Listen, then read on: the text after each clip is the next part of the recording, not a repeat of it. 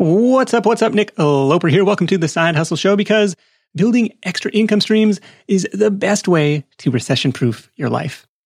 Action-packed episode for you today on earning passive royalties from products you create, courting influencers, and even erasing sloth. You're about to meet Matt Ralph from mattralphthewriter.com. He's a children's book author out of England whose self-publishing journey started as a side hustle, and his best-selling work to date is Sam the Speedy Sloth. Stick around in this one to learn about the children's book creation process and the most effective ways Matt has found to market his books, earning thousands of dollars in royalties and Amazon author rewards in the process. Now, because there are quite a few steps to go from idea to successful book launch, I put together a self-publishing project checklist, something I go through for each and every one of my own books, which I'm actually working on finalizing a new title I'm excited to share with you guys. But you can grab that checklist for free at sidehustlenation.com/kidsbooks, all one word, to make sure you don't miss a step along the way. That link is also where you'll find the full text summary and all the resources mentioned in this episode with Matt. Once again, that's at sidehustlenation.com/kidsbooks. I'll be back after this call with Matt. Ready? Let's do it. I've always been interested in writing. When I was little, I always was writing stories and things like that. And I think I've got quite a vivid imagination, or so that's what my parents have always told me. And one day I was in the airport, this would have been in 2017 or 18, and I saw a poster for a sloth. And I just, for some reason, I just thought it would be funny to have a children's book that had a sloth that was quick or speedy, because that's very opposite to what a sloth normally is. And suddenly, while I was on the plane, I obviously didn't really have anything to do because you can't use your phone or anything like that on the plane. The first line of my book just sort of flashed into my mind about this speedy sloth. And, you know, in the rainforests of South America deep lives a curious creature most often asleep.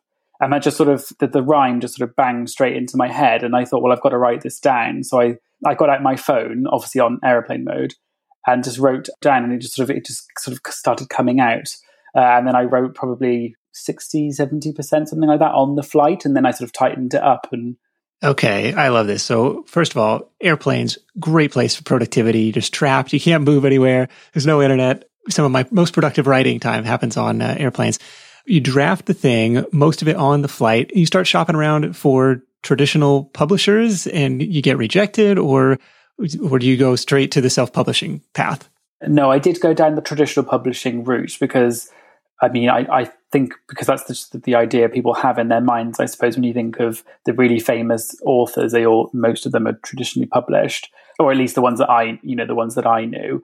But also, I think it was also a cost thing, because obviously a traditional publisher would usually do all of the illustrations and pay for all the marketing, and they basically do most of it for you. So I did go down that route, but I unfortunately didn't get anywhere with it. I then explored the self-publishing route, and that's when I decided that was what I was going to do. Yeah, this is the problem, because I've got at least 2 children's books in my head, but the problem is I'm not far from it being a qualified illustrator to turn this thing into reality. Because my kids, they're 3 and 5, they look, whenever I'm reading a book, an adult book, a grown-up book, they look at it and say, does it have any pictures? And then they're like immediately bored with it. It's like, there's no pictures here. It's a book with no pictures. We're out. What was the process like for finding somebody to draw it? Or did you draw it yourself, to illustrate it yourself? No, unfortunately, I'm not artistically inclined in that way. So no, I can't draw. I knew from the start I wouldn't be illustrating it. So what I did was I actually discovered, I'd never used it before, but I discovered Fiverr.com, which people probably are familiar with. It's a marketplace for freelancers, freelance services, and it's relatively low cost most of the time. And I started looking around and looked at people's, the different freelancers that offered illustrations, and checked out their profiles, looked at some of their work. Obviously, I had an idea in my head of what I wanted the illustrations to be like, in terms of, I quite like the traditional watercolor style, hand-drawn. So I chose an illustrator who did that for my first book, which was Sam the Speedy Sloth. And I had done a book before that, which I had actually illustrated using sort of stock images on Canva.com. But that was a slightly different book. That was my first ever book. It was called Go On, Press It. and it had a big red button on the front, and it said, every page says, do this action, like knock on the door. And then the next page shows what the reaction is. So someone opening the door or pressing the button, and that causes a rocket ship to blast off or whatever. So I did that all using effectively, I guess, clip art, sort of, like a nicer version of clip art. But for the Sam the Speedy Sloth, I wanted to really fully illustrate it and have it done professionally. I mean, I just like this idea of doing this Canva, kind of this interactive book. We've got a few of those too, where it's like push the button, shake the book up and down, see what happens on the next page. Kids are definitely into that. That's a creative way to get it done. Now, for your Fiverr Illustrator, did you say, okay, I need 40 pages? Was it, can I get a sample of your work? Like, what was the initial outreach or interaction like? So I did one illustration as a test.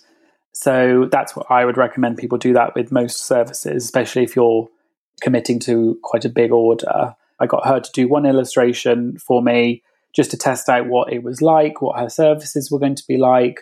I wanted to make sure we could work together and the language barrier wasn't going to become a difficulty. But it was fine. She's really good. She pretty much got it nail on the head each time. I sort of told her what I wanted each illustration to look like, and then she just brought that to life. I think with writing children's books, often, even if you're not the illustrator, you still have to come up with effectively a storyboard in your mind. Some illustrators might do that themselves, but for me, I wanted it to be my vision. So I came up with, I sort of said, in this image, I want the sloth to be doing this thing. I want, these in the background. I want, and I told her basically what I wanted exactly to be like. And then she just took my words, my description, and made it into an illustration. Right. Whenever it's something subjective like design or art like this, trying to set them up for success, like as best as you can, describe your vision. I don't know about you. I'm always a little bit nervous when I get those Fiverr notification emails. Your order is ready.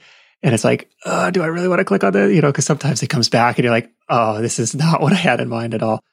But it sounds like this was the opposite experience. This was positive. Yeah, it was very positive. Obviously, they were backwards and forwards in quite a lot, but I think it was more getting into a rhythm. And I think sometimes, maybe I wasn't clear enough at the start, or perhaps she misunderstood what I meant exactly. But it was fine. It was obviously a little bit bumpy at times when you have to go backwards and forwards 4 or 5 times just because you want one thing changing. But it's very difficult to explain it without doing it yourself. It was mostly fine. She's really talented and, does great work. So I was very, very pleased with the outcome. It's interesting. This was your introduction to Fiverr, because now you're a Fiverr Pro seller as a service provider yourself with editing services and self-publishing support on there. But turning to it first as a customer, what was the approximate cost for the full book illustrations for Sam the Speedy Sloth? It was several $100s. It worked out to be. But that was just the illustration. So I actually, because there's an interactive section at the end of my book, plus also all of the other pages. So there's, for example, at the end of Sam the Speedy Sloth, at the end of the actual story, there is an interactive section with spot the difference, a word search, fact files for each of the animals. So I put all of that together using Canva. Okay. And so obviously I pay for Canva Pro to do that because you get more access to more images and things like that.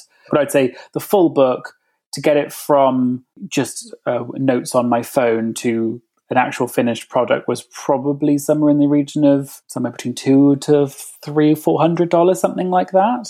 Okay, that's not bad. It's a pretty lean startup. For me, as a first-time author, never having done this before, I didn't know how much profit I was going to make, if any, how it was going to work. Obviously, as soon as you spend money, it means you've got to make that money back in order to just break even, let alone make a profit. Was there any sort of competitive analysis on sloth books for kids or keyword research or anything that went into kind of the market validation side of things? Like, I think there's demand for this, so I'm going to go ahead and plunk down the $400 to go and build it. I had the idea before anything else, because like I said, I wrote it on the plane. It kind of came to me. It was very random. I didn't expect to write a children's book. But once I had written it, I thought, well, I wonder if there's another book that's similar to mine, as in, I'm sure there are sloth books, but are there ones about a speedy sloth or a sloth that runs, something like that? And I looked on Amazon, and there was a couple of books that were sort of similar, but I certainly didn't copy them because I wasn't even aware they existed. So I did some market research just to make sure it wasn't 100% similar or anything, and it wasn't. They were very different storylines. I suppose, obviously, sloth is, it's a cute animal. Children's books usually use cute animals and funny rhymes. So I suppose there is going to be some tiny similarities, but yeah, I made sure that it was different enough. And then I did some research by going into bookstores and looking at the types of books that were there. And that kind of helped me in terms of how I wanted to present the book, what I wanted the illustrations to look like. And I quite liked this idea of having the interactive section at the back, because I found that not that many books did it, but it was something that when it was in a book, people seemed to really respond to that and write good reviews, specifically mentioning that. Yeah, that's a cool idea to make it, it adds page count, makes it appear more bulky, more valuable for readers. I think that's a really cool idea to, deepen that relationship, and hopefully, maybe they buy the next book and all that other stuff. I want to talk about the design and layout part of this, because for, my self-publishing experience, it's all in nonfiction. It's like, starting with a Word doc, and the formatting, aside from, struggling with some images or some other stuff, it's relatively straightforward. But for something like this, and making this for Kindle, where, the text, if it's not stored as an image, it's all infinitely adjustable font sizes. It can be, I imagine, a real nightmare to try and make a design layout for Kindle. Although, let me tee it up like that and see what kind of response you have on the design layout side, and maybe some follow-ups after that. Sure. So, like I said, I got the illustrations done professionally, so that they were provided to me in JPEG or PDF format. But once I had that, obviously, that isn't just the book. Obviously, the book needs to have a title page, and obviously the cover was done by the illustrator as well. But there's so many other elements to the book to make it. Sometimes I think some authors use their illustrator for everything, and they just give them effectively a ready-made file. But to save on cost, I did all the formatting myself. So I created a file in Canva with all of the illustrations, but then I did all of the title pages, the activity sections, which I mentioned earlier, and everything else that needed to be done. And then it's actually relatively easy with Amazon KDP. For print books, you upload a PDF, so that's pretty simple. Okay. So export it from Canva as a PDF and then straight into KDP. Okay. Yes. And obviously you need to make sure you get the dimensions right. So you need to select your dimensions beforehand and make sure that the PDF is going to be the right dimensions. That part can be slightly tricky. That one sort of came back. I had to go backwards and forwards a couple of times because the margins weren't quite in the right place. So, I'm quite perfectionist. So I looked through and thought, well, actually, I want this image to be, half an inch closer to this side, or whatever it might be. The Kindle version is slightly more complicated. The way I did it, again, to save cost, was I downloaded Amazon's free software called Kindle Kids Book Creator. Oh, okay. I didn't know there was such a thing. Yes, it's a really good free programmer. It's probably not the best one out there. It is a little bit clunky. I think it's one of those softwares that they created probably years ago and hasn't been updated since, but it does the job. What effectively it does is you upload the JPEGs of each individual page, and then this program basically sort of converts it into a .mobi file, which is Amazon's own file. Because you can't upload a PDF, or you're not. It suggests you don't do PDFs for Kindle because it does weird stuff to the formatting, and it puts pictures, half on, half off the page, or whatever. Okay, and I want to pause and mention. So we mentioned an acronym. KDP is Kindle Direct Publishing. So kdp.amazon.com is where you set up your self-publishing account.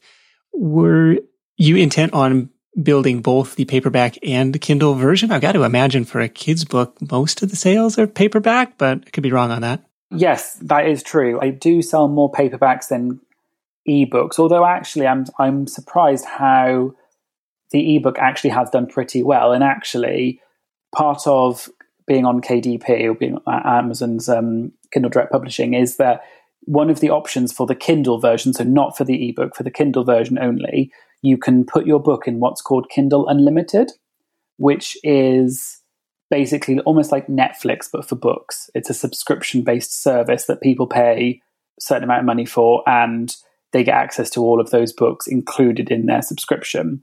And as an author, on the back end of it, you receive money for the page reads that you get.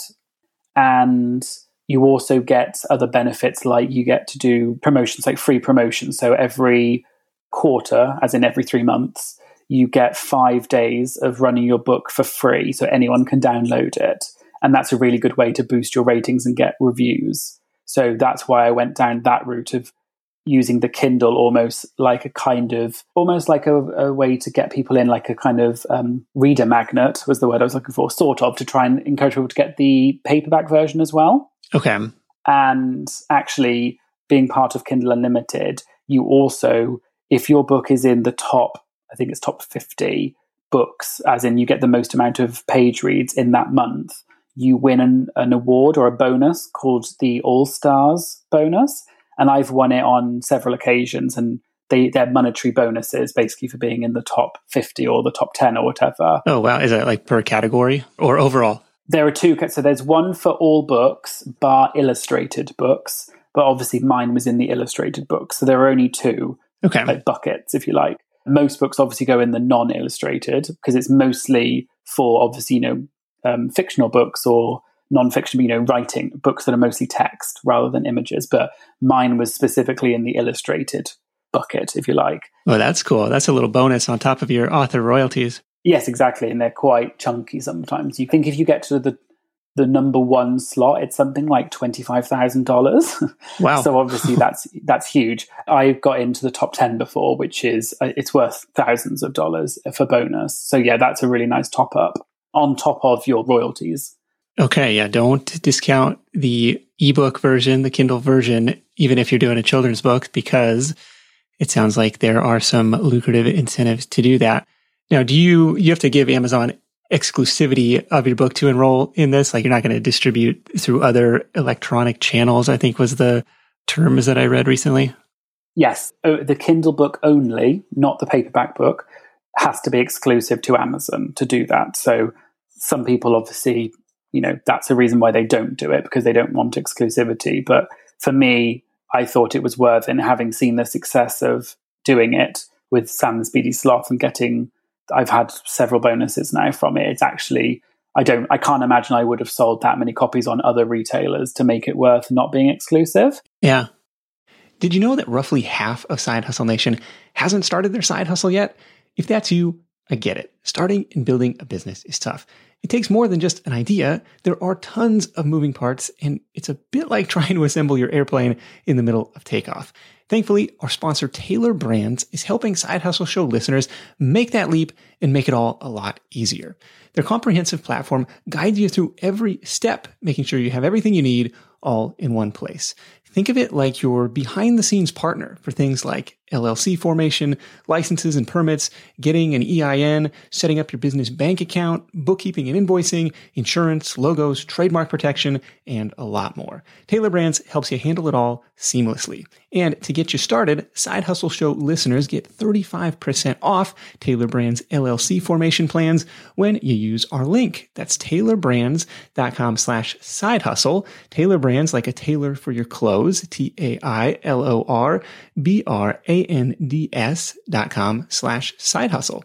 Start your business journey today with the help of Tailor Brands.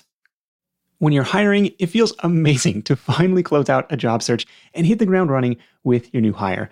But what if you could get rid of the search part and just get matched with qualified candidates? Well, now you can with our sponsor, Indeed. It's simple. If you need to hire, you need Indeed. The matching and hiring platform is trusted by over 3.5 million businesses worldwide to connect with great talent faster. And 93% of employers agree that Indeed delivers the highest quality matches compared to other job sites. For my next hire, I'm using Indeed to tap into a talent pool of 350 million unique monthly visitors. And what else is cool is Indeed's matching engine is constantly learning from your preferences. So the more you use it, the better it gets. And how about this? Side Hustle Show listeners get a $75 sponsored job credit to get your jobs more visibility at Indeed.com/sidehustleshow. Just go to Indeed.com/sidehustleshow right now and support our show by saying you heard about Indeed on this podcast. Indeed.com/sidehustleshow. Terms and conditions apply. Need to hire? You need Indeed. Was there anything specific on the marketing side that you did to promote the Kindle version and climb the ranks of the illustrated books in that way? I often run free promotions, which you can only do if your book is in Kindle Unlimited. It's one of the perks. You get, like I said, you get 5 days every 3 months, so every quarter, to run free promotions. And you can split those 5 days however you want. You can also do what's called Kindle Countdown deals, which is where for a certain amount of time your book is discounted, and it will say, you have 24 hours left to get this book at 50% off or whatever. And you can choose one or the other. Either you do free book promotion or you do a countdown deal. You can't do both. I always go with free because I think you may as well if you really want to boost your numbers and get good ratings, especially at the beginning, offering something for free is the best way of doing that. What I did was, not only did I do the free promotion, but I also went onto Facebook. I went on lots of Facebook groups and posted about my book saying, please download my book, and obviously trying to sell it a bit more and talking about the points of why someone would like it.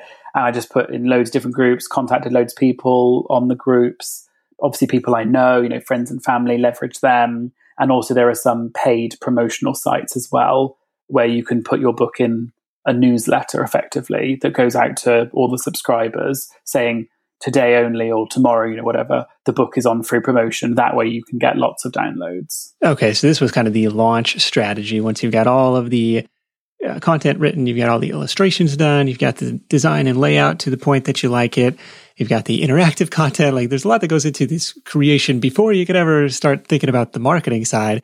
But then it's like checking the box for Kindle Unlimited or KDP Select, it used to be called, maybe it still is. Okay, I want to do this free promotion at launch, trying to drum up as much interest as you can during those days. Was this just, reaching out to groups of parents, who might be interested in children's books? Tell me more about this launch effort. For Sam and Savili the Sloth, I didn't quite have a launch plan because I didn't really know what I was doing, frankly. But now what I do is I have a sort of a several-pronged approach, if you like. So not only do I do the free download and I do it on promotional sites, like, for example, there's BookBub is the biggest one, and there's a few others.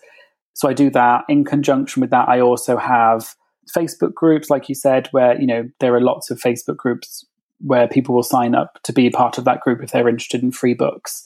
I also have a launch team that I've only very recently started. So basically volunteers who are interested in receiving a copy of my book before anyone else does, but they also help me with the process of deciding what the illustrations look like, whether it's a good idea, things like that. So they feel really part of the book launch. Okay.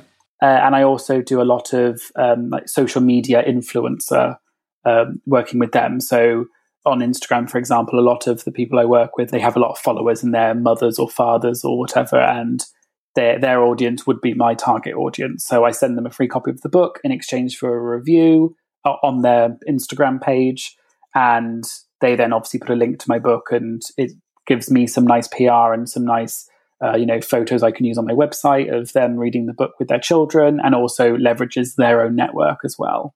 Oh, okay. Outside of sending them a free copy, do they typically charge you for that kind of promotion? Sometimes, some of them do. I've personally not done that because I think there are some people who, everyone's got to have a side hustle, right? Obviously, the name of this podcast. But I personally didn't. I felt like some of them who wanted money, I felt like if you look at a lot of their posts, they were just all ads, and then it kind of dilutes their message a little bit. So I went for kind of mid to lower tier, if you like, people who had lots of followers but weren't necessarily big celebrities or something like that. Okay. What qualifies as mid-tier in terms of follower count? I would say minimum 10,000, but then probably less than 1 million. Because if you've got 1 million followers, I mean, I have worked with some people that have more than 1 million followers, or people with a blue tick, for example. It's unlikely they're going to do it, probably, unless you pay them or unless they know you. You know, trying to get someone like, I don't know, Kim Kardashian, I don't know, so whoever, they're unlikely to do it unless you pay them a lot of money, right? Yeah, she's got a couple kids now, right? Yeah, exactly. So her audience probably would be my target audience. So, you know, Kim, if you're listening, please contact me. But no, I think for me, I wanted I'm a self-published author, and I want to make sure that the way I present myself is that I think I'm a very sort of down-to-earth, real person. I'm not some sort of celebrity or whatever. So I wanted to go with people who are mothers or fathers, or, you know, they have children, they're sort of working mothers or whatever. It's mainly mothers that I work with. And I wanted it to be very sort of feel authentic, not something that's really staged. Okay. So that's why I went for that. Like I said, those sort of people who have a good number of followers, but they're also really just nice people, and they're actually really kind and generous, because you don't want someone who's just doing it for a paycheck or whatever. You want someone who's actually doing it because they like your book. They also help me out with other things, not just my one book that I'm working with them on, but I might say, oh, what do you think of this other idea that I'm working on? And they'll say, oh, I'll ask my children what they think. You know, and you kind of almost develop a friendship with them, not just a working relationship. It's also a friendship as well. And that was my strategy. How did you go about finding those mid-tier influencers to begin with? I basically just went on Instagram and did a search for terms I thought people would look for. So children's books, or sometimes I looked for the word mother, or something like that, and then just looked for people who had a decent number of followers and were posting stuff that was similar to my book, not just books, but also stuff that would kind of work with books as well. Yeah. So, you know, if they talk about children's activities and things, that's obviously a natural fit. What was that initial direct message outreach like? It was great. I mean, obviously you've got to accept that not everyone's going to respond, and they're not all going to say yes. If they do respond, most are probably just not going to respond. But, you know, I didn't want to hammer out a load of emails to just millions of people. I wanted to really select people who I actually thought would be interested and whose audience would be the right fit. So I just reached out and said, oh, you know, I really like your account. And, you know, I genuinely meant it. I wasn't just saying it. I really like what they were doing, and said, I saw that you posted about whatever, you know, this other book or something. I'd love to send you a book. I'm a children's book author. You can check out my new book here, and send them a link so they can check that it's bona fide. And then most of the time they just came back and said, yeah, I'd love a copy of your book. And then you just sort of work with them. And I think if you're just nice and polite and actually show that you are a genuine person, you're not just trying to use them for their followers, that you are actually interested in them, then most time people are, you know, they'll reciprocate. Okay, yeah. So you get their address, send them the book. Did you do any follow-up after that, or just hopefully the product speaks for itself? They read it to their kids, the kids like it, and they kind of naturally post about it after that?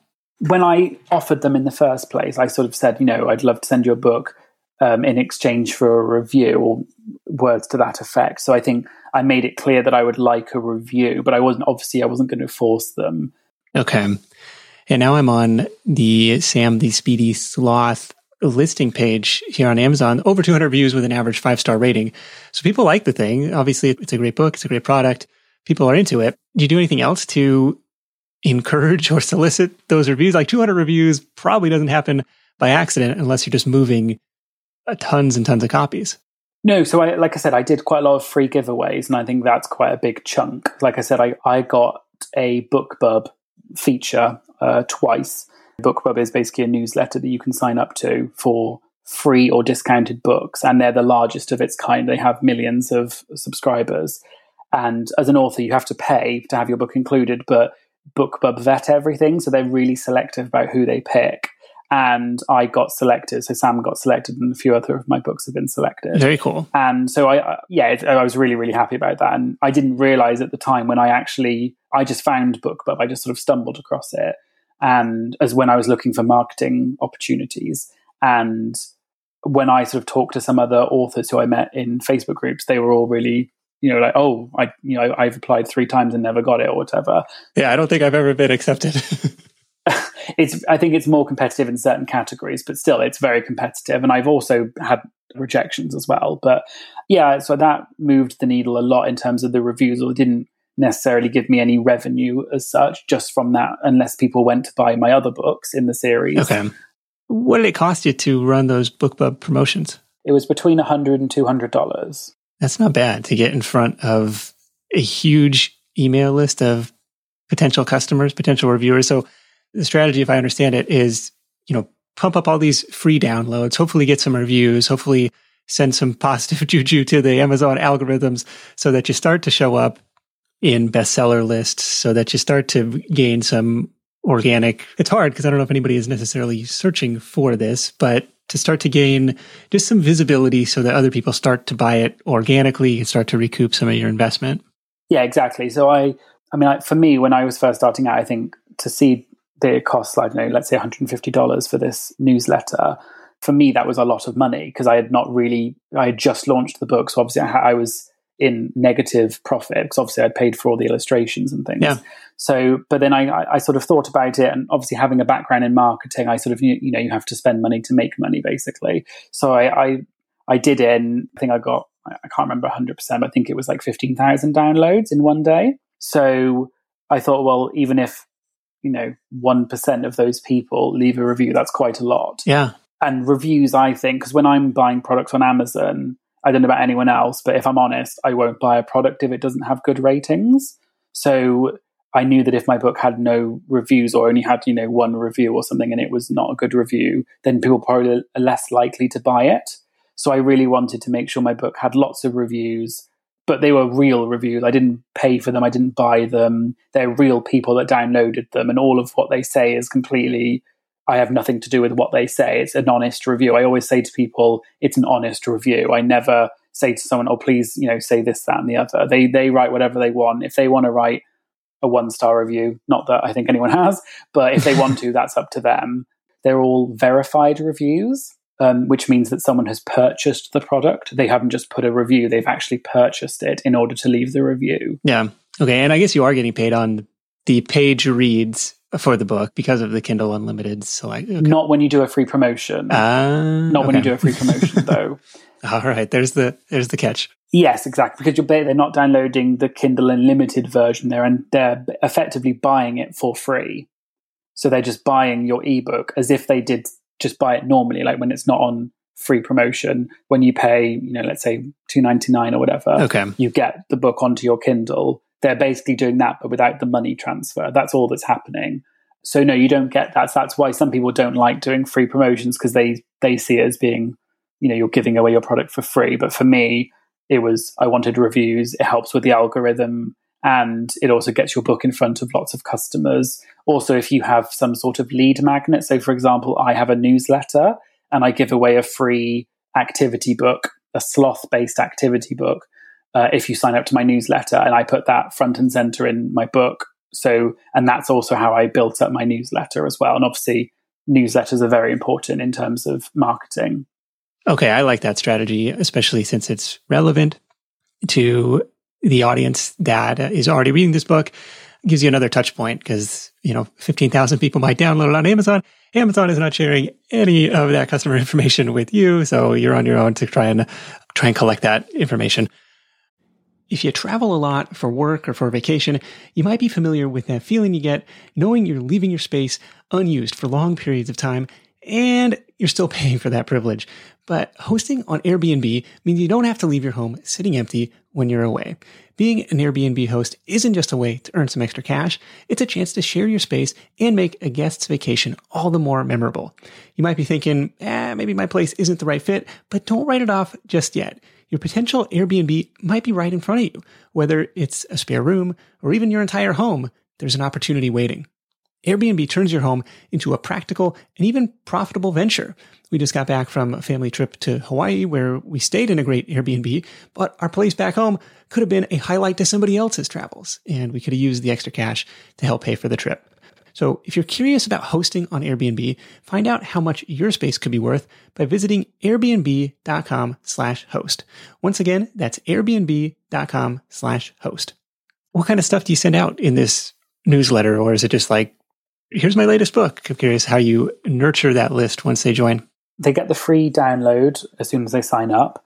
And quite often it's my new books, but it's not just about that. For example, it's if any free promotions. Sometimes it's more just generic things like, I'd love some feedback on this idea I'm having. And I try and create more of like a community out of my newsletter. So I try and only send out maybe one a month, maybe two, but I try and make it really sort of inclusive so people can respond if they want to. And it's not just here's my book, please buy it. I want to try and make it sort of more of a two-sided conversation because I really value their input. It is genuinely interesting and useful for me to hear their feedback on things.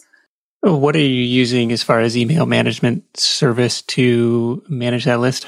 So I created my own website for my books using Wix, which people probably have heard of. It's probably one of the most famous website builders. And they have an email provider, an email service built into that. Okay.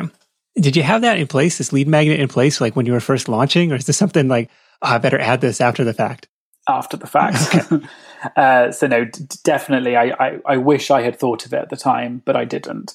Yeah, I mean, when it's difficult when you're first starting out, you don't really know what you're doing. That's why I think it's important to get advice from professionals and people that have done it before. Because I only had one book out, so I didn't really have anyone to point people to. I would say most of the time, if you probably need a series before you're going to actually start making money, because there's the buy through. They might get book one for free and then they'll buy book 2, 3, 4, right, etc. So when you only have one book out, it's sort of where do they go from there? And I didn't have anything to leverage. So the newsletter and the lead magnet unfortunately came afterwards. And I wish I had done it first because I could have probably added a lot more people to my mailing list. But at the time I didn't have one or hadn't thought about how I would leverage it. So my first BookBub deal went out, but I didn't have any lead magnet or anything. Okay. So unfortunately, a lot of those people were lost. But you live and you learn. So totally, yeah. There's a lot of moving parts in this. And this is why I have stood on the sidelines of children's publishing for the last couple of years, because it's like, okay, I've got the idea, but now I got to create the book and like all of these other little steps that go into it. Where it's like none of the existing lead magnets that I have would necessarily be a good fit. So you got to put all these pieces together.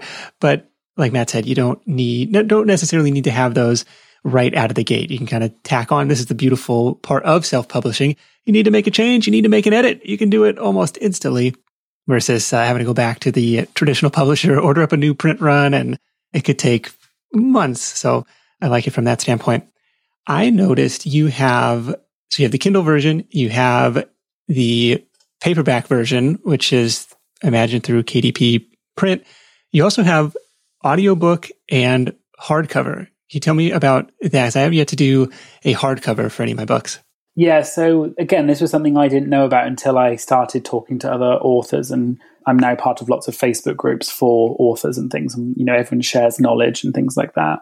I think Amazon has only just started doing print-on-demand hardbacks, but I don't think they're available to the general authors. I think there's only select people, but I use a different company which is called Ingram Spark, which I think it's the largest distributor of books to different retailers. So obviously Amazon is its own retailer, but Ingram Spark goes out to all of the other companies, like, for example, Barnes & Noble, in the UK, Waterstones, which is the biggest bookshop, and Walmart, things like that. So I used them, and basically it's the same process. It's print on demand. You upload your book as a PDF, and they have the option of hardcover. And obviously one of their retailers is Amazon, so it then distributes via them to Amazon. And then obviously Amazon, you can link your book so that it comes up as, as part of the Speedy Slots. When you go on it, it will say available in all of these different versions. It will know that it's the same book. You can link your book. It's not sort of a separate. I mean, print on demand, hardcover, paperback. What an amazing technological age that we live in versus, having to commit to, a 5,000 unit print run or something and spend all your money there. It's like, no, it's all incremental. If somebody wants it, I'll just make, this tiny little royalty on each one. I am curious about the audiobook, and then I want to get into the pricing strategy. So did you record this yourself, or you found a professional voiceover person? How did the audiobook come into reality? So I used a professional because I didn't think that I had either enough of a voice to do it, but also I probably don't have the technology to do it, as in a good enough microphone and a booth and everything. I used ACX, which is Amazon's basically Audible, but at the back end of it. So it's kind of like KDP, but for audiobooks. Yes. I can't 100% remember what ACX actually stands for. I want to say Audiobook Creator Exchange, but I could be wrong on that. Yes, I think you're actually correct, yes. I just call it ACX. But anyway, it's the back end of Audible. And what you can do is either you can search for people, so you can search for narrators by gender, by accent, whatever, and you can offer them a contract, and either you can pay for their services or you can offer them a royalty-based contract, which is basically they take part of the royalty and you take part of it, but you don't pay for them to do it. They are doing it in exchange for effectively getting a proportion of the royalties forever, basically. Okay, so I'm going to take on this project speculatively on the hopes that it ends up selling, and then I'll get a piece of the pie down the road. Exactly. Okay. In this case, it can't have taken very long to read. It's a short book. Yeah, exactly. So the Speedy Sloth books, obviously, I mean, all children's books, I suppose, are relatively short. So some of my children's books I haven't done audiobooks for because they wouldn't be long enough. It wouldn't take very long. But for the Speedy Sloth one, so I had quite a distinct vision of what I wanted. I wanted it to be a fun audiobook, not just a voice, but I wanted music, background music, sound effects. So it's more fun. It almost sounds a bit like it could be a cartoon show, but without any of the visual. Okay. That's what I wanted. And so again, I was sort of the director of that. So I told the narrator what I wanted them to do. So I said, I want you to put in this sound effect and, whatever. And I also got them to read out all of the bonus activities and the fact files, because that then obviously padded out the time and the word count. Okay. Is anybody buying the audiobook version? Is that a significant portion of the revenue? Yeah, it actually does pretty well. Probably not as many as my actual books, but yeah, it's certainly quite a few people have bought it. And the other reason I think it's actually really useful is because if you've got a professional who's done it, and obviously you've got a nice, crisp, clean audio that's got nice sound effects, you can use samples of it. You can't use the whole thing, but you can use samples of it for your own marketing. Okay. So, like, for example, I've used it on my social media. I've created a YouTube account where I post occasional video clips, but samples, and I create the visuals myself and then add in the audio underneath and then say, if you want to listen to the full thing, buy it on Audible or on Amazon. It also is a good tool just because it gives you some extra marketing materials, not just visuals, but it also gives you can create effectively like a mini trailer for your book using those things, as long as you don't give away too much of it, because obviously the contract is that you are exclusive with Audible. So you're only allowed to use, I think it's something like 10% of the audio you can use as a sample. Okay. Is there a target royalty that you're aiming for when you go through and price these things in your KDP dashboard? I usually try as a minimum to get at least $1, US dollar, I'm talking. I mean, I mainly work in dollars, although I'm based in the UK. I do most of my stuff in dollars because of Amazon.com is my highest earning marketplace. But yeah, so I would say $1 or at least maybe £1, as in a Great British pound. Okay. So I would try and say at least a minimum of that, if not more. I think you've got to be realistic about what people, because obviously the higher the price is, obviously the more royalty you get, but the higher the price, the less likely probably people are going to buy it. Okay. So you have to do some competitor research and look at what other people are selling their books for. So make sure that you're in the right range. Was there a track record of revenue at which point you were comfortable calling it quits from the full-time job and say, all right, I'm going to be the full-time sloth guy, freelancer guy. I'm going to make a go of this? So I've been publishing books for about a year while I still had a full-time marketing job. And then I was doing a little bit of Fiverr, as in selling on Fiverr, so as a freelancer, but not very much. And then I think because just before COVID hit, I kind of had this sort of epiphany that I actually really wanted to do this full time. And I think COVID sort of forced my hand a little bit, because I realized I was going to be, in my flat, in my apartment, working from home.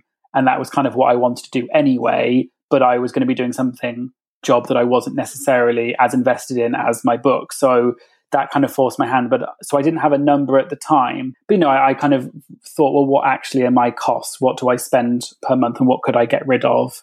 What luxuries could I stop in order to, be able to live on the money that I'm now earning? So that's kind of, like I said, it kind of forced my hand a little bit, but I'm kind of glad that that happened in a way, because I probably wouldn't have done it necessarily unless I had had that driving force. Yeah, the bare minimum run rate there. Now, I'm on the author page on Amazon, and I'm noticing there's a ton of different books in the portfolio, and I'm noticing a ton of different kind of like translated versions of these different titles. Can you talk to me about expanding the portfolio? So I got this Speedy Sloth book out. It did pretty well, got a great reaction, but now I got to do it again. I got to come up with the next title. And so there's the Push the Button book. There's a jokes book. There's, part 2 of the Speedy Sloth. There's all sorts of other titles here. You talk about the idea creation process, production process of kind of branching out, expanding this author universe. So yeah, the languages thing. I mean, so I speak several languages because I did languages at university, and it's something I've always been interested in. I thought about it for a while, but I hadn't really gone down the route of actually thinking, well, could I create, let's say, a German version of the book or a Spanish version of the book? But then someone I know said, oh, why don't you create, because they're German, they said, why don't you create a German version of the book? My children would love that if it was in German, because their English isn't good enough to read the English version. So I just thought, well, actually, yeah, I could do that. If I do speak German, but I would get a native speaker to do it, because you really need someone who's a native speaker. My German's good, but I'm not a native speaker. So yeah, I got native speakers to do the translations, and I did one just to start off with. I did German, because German is actually the highest after the US for Amazon. Their profits, if you look at Amazon's profits, 80% comes from the US, and then the next one down is actually Germany. Okay. Even higher than the UK. So I did German first as a test, and I created a German version of the book. And it didn't really take too much effort. I just had to basically just change all of the text out. But other than that, it was pretty simple. And then, I put it up and I got a good reaction from it. And it's something that I actually do get quite a lot of sales from. So it was just figuring out a way of how I can use what I've already got and change it slightly to use it in a different way and as a different revenue stream. Yeah, I like that. I haven't gone through that process. Actually, I had a publisher, can we buy the foreign rights to your book? Like, sure, go, right? You're going to send me money for this? Fantastic. I don't speak this language, but that's an interesting way to go, to take what you already have rather than starting over completely from scratch, to say, okay, what other customers could I potentially reach with this product? What kind of time would you say you're spending on the publishing side today, whether creating new books, marketing the old ones, I guess, versus the freelancing side of the business? Yeah, I would like to spend more time on the publishing side, but because the freelancing is my main revenue, that has to obviously take priority. But like I said, I work probably 7 days a week, pretty much. Sometimes I take days off, but I mean, when you're working for yourself, you don't really have days off. So even if it's just maybe an hour or so, on like a Saturday or a Sunday, you still do work, even if it's just responding to Fiverr messages or responding to, whatever it might be. So I'd say if I had to do a percentage wise, I'd say I probably have to spend, 60-40 maybe so 60 towards the freelancing and 40 towards the publishing. But then when I'm doing a book launch, which I've just recently launched a book in the last few days, obviously that took up almost 100% of my time for several days.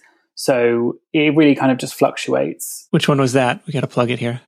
Family Means ... So it's just come out, I think, 3 or 4 days ago. It's going very well. It's already been a number one new release in its category, which is really exciting. So that's been done really well. So I'm very happy with that. And it's all about, different types of family, and all families may look different or whatever, but they are all the same in the end. It doesn't matter what skin color you are or what ethnicity or where you're from or whatever, what the makeup of your family is, we're all the same. Okay. That's what the message of the book is. So that was more kind of a non-fiction-ish, I suppose you could call it, book. So I kind of wanted to expand the portfolio as well, not just doing books about sloths or whatever, but also doing books about real topics and, things like that. So that's something also that's important to me. Is that what is kind of on the horizon, just to continue cranking out new books on topics that come into mind? I think so, yeah. With anything, you've got to be interested in what you're doing. So for me, writing the Sloth book was really interesting. I really enjoyed doing it. And I'm still, I love that book. It's like, it's almost like my baby, And then I wrote the next book in the series, the Speedy Sloth, but I also wrote a book about a giraffe with a short neck, which is sort of similar concept in that it's about an animal that's different to the other animals. Okay. And so I was obviously, those books at the time were something I was really interested in. It just, those ideas came to me. And then I started to do a couple of other books, like the Joke book, which obviously would be a non-fiction rather than fiction. And then that's kind of what I thought, well, actually, looking at the different books that are coming out, I look at trends quite often of children's books and what's popular.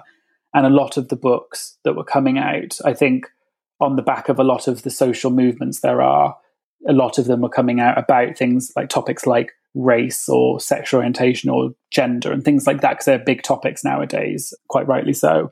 So that was also a reason why I wanted to do it, because I thought, well, actually, that's important to talk about. And it's something that's capturing the zeitgeist, if you like, of society. So yeah, I think that's something I'll do in the future as well, because I think that's done really well and I've had a really good response from it. Yeah, that makes sense. Kind of keeping pulse on what people are talking about, what makes sense to share and talk to their kids about. Absolutely. For example, when I did the Sloth book, although I'd already decided it was going to be a sloth, I think I looked at, you can type in, what animal is trendy this year, whatever.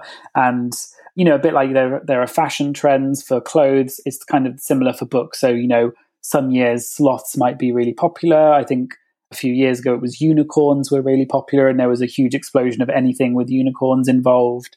I feel like every year there's like a new animal or a new thing that is the cool thing. So you kind of have to keep up with that. Yeah. Any other future projects that you're excited about? I'm currently working on a novel at the moment. It's like a feel-good story, about a woman who discovers she's inherited a hotel in Florida, and she flies over from London and, discovers this whole new life about her uncle who she didn't know, just something like that. And that's an idea that I really am interested in. But I'd also like to do lots of children's books. Sam the Speedy Sloth is something I really want to do more of. I want to create a full series out of it, and more of these books about, social topics as well, such as, diversity and inclusion. I'd love to just do more books and become a full-time book author and not have to do any freelancing as well. I would like to make my money just on children's books. That would be my dream. Yeah, that seems to be the route that you're headed, because you create these assets once, you sell them over and over again. It's a fantastic model, but from yourself and a lot of authors that I talk to, it's like, well, it is passive, but you kind of always have to be coming up with the next title and doing the thing. But if it's the art that you like to create, then it doesn't feel like work. And you've definitely given me some inspiration to maybe take another crack at these couple of children's books that I've been kicking around for the last couple years at least. I got a notes file on my phone similar to yours, with probably started on an airplane actually similarly. So maybe we'll see if I can find an illustrator and make that a reality. Again, mattralphthewriter.com is where you can find links to all of Matt's resources over there. Let's wrap this thing up with your number one tip for Side Hustle Nation. Does not have to be self-publishing related, just whatever entrepreneurial wisdom that you'd like to impart. Make sure you ask for advice and get advice from people who know what they're doing right from the start, because it will save you so much trouble and time in the future, but also it will mean you'll get better results. There are so many things I wish I had done. And if I had spoken to more people, or if I had hired some experts in marketing and book marketing and things like that on Fiverr or wherever it might be, I would have saved myself a lot of time, but I also would have capitalized on a lot of the opportunities that I missed. I like that one. That's kind of a unique share there. So appreciate you sharing that, Matt. Thanks so much, and we'll catch up with you soon. Thank you so much. Now, as you just heard, of course, there's a lot that goes into creating a commercially successful book. But I will say, once it's done, it's an asset that can serve you and your readers for years. My own author royalties, which admittedly aren't much to write home about lately, are still some of what I consider my most passive income streams. And I get people all the time saying, oh, I just read your book, or I've discovered the Facebook group through this title of yours. And it's no secret of mine that I'm into the idea of creating assets that can be sold over and over again. Kind of like the Etsy printables business we heard about last week, or even creating YouTube videos or blog content, things that have a little bit of natural leverage built in. But publishing is just plain old rewarding work to me. It feels good to put something out there. The title I'm working on this month, and truthfully have been in fits and starts for the better part of a year, is called 1K 100 Ways, featuring 100 members of this awesome Side Hustle Nation community on how they're making extra money on their own terms. But what do you think? Tap into the power of Amazon with a book or two of your own. If you do go down that path, be sure to download my self-publishing checklist at sidehustlenation.com/kidsbooks. An important note, applicable for both fiction and nonfiction, kids books and grown-up books. These are the steps you need to consider and check off to go from book idea to successful launch. Once again, you can download that for free at sidehustlenation.com/kidsbooks, where you'll also find all the links and resources from today's episode. Big thanks to Matt for sharing his insight. That's it for me. Thank you so much for tuning in. Until next time, let's go out there and make something happen, and I'll catch you in the next edition of The Side Hustle Show. Hustle on.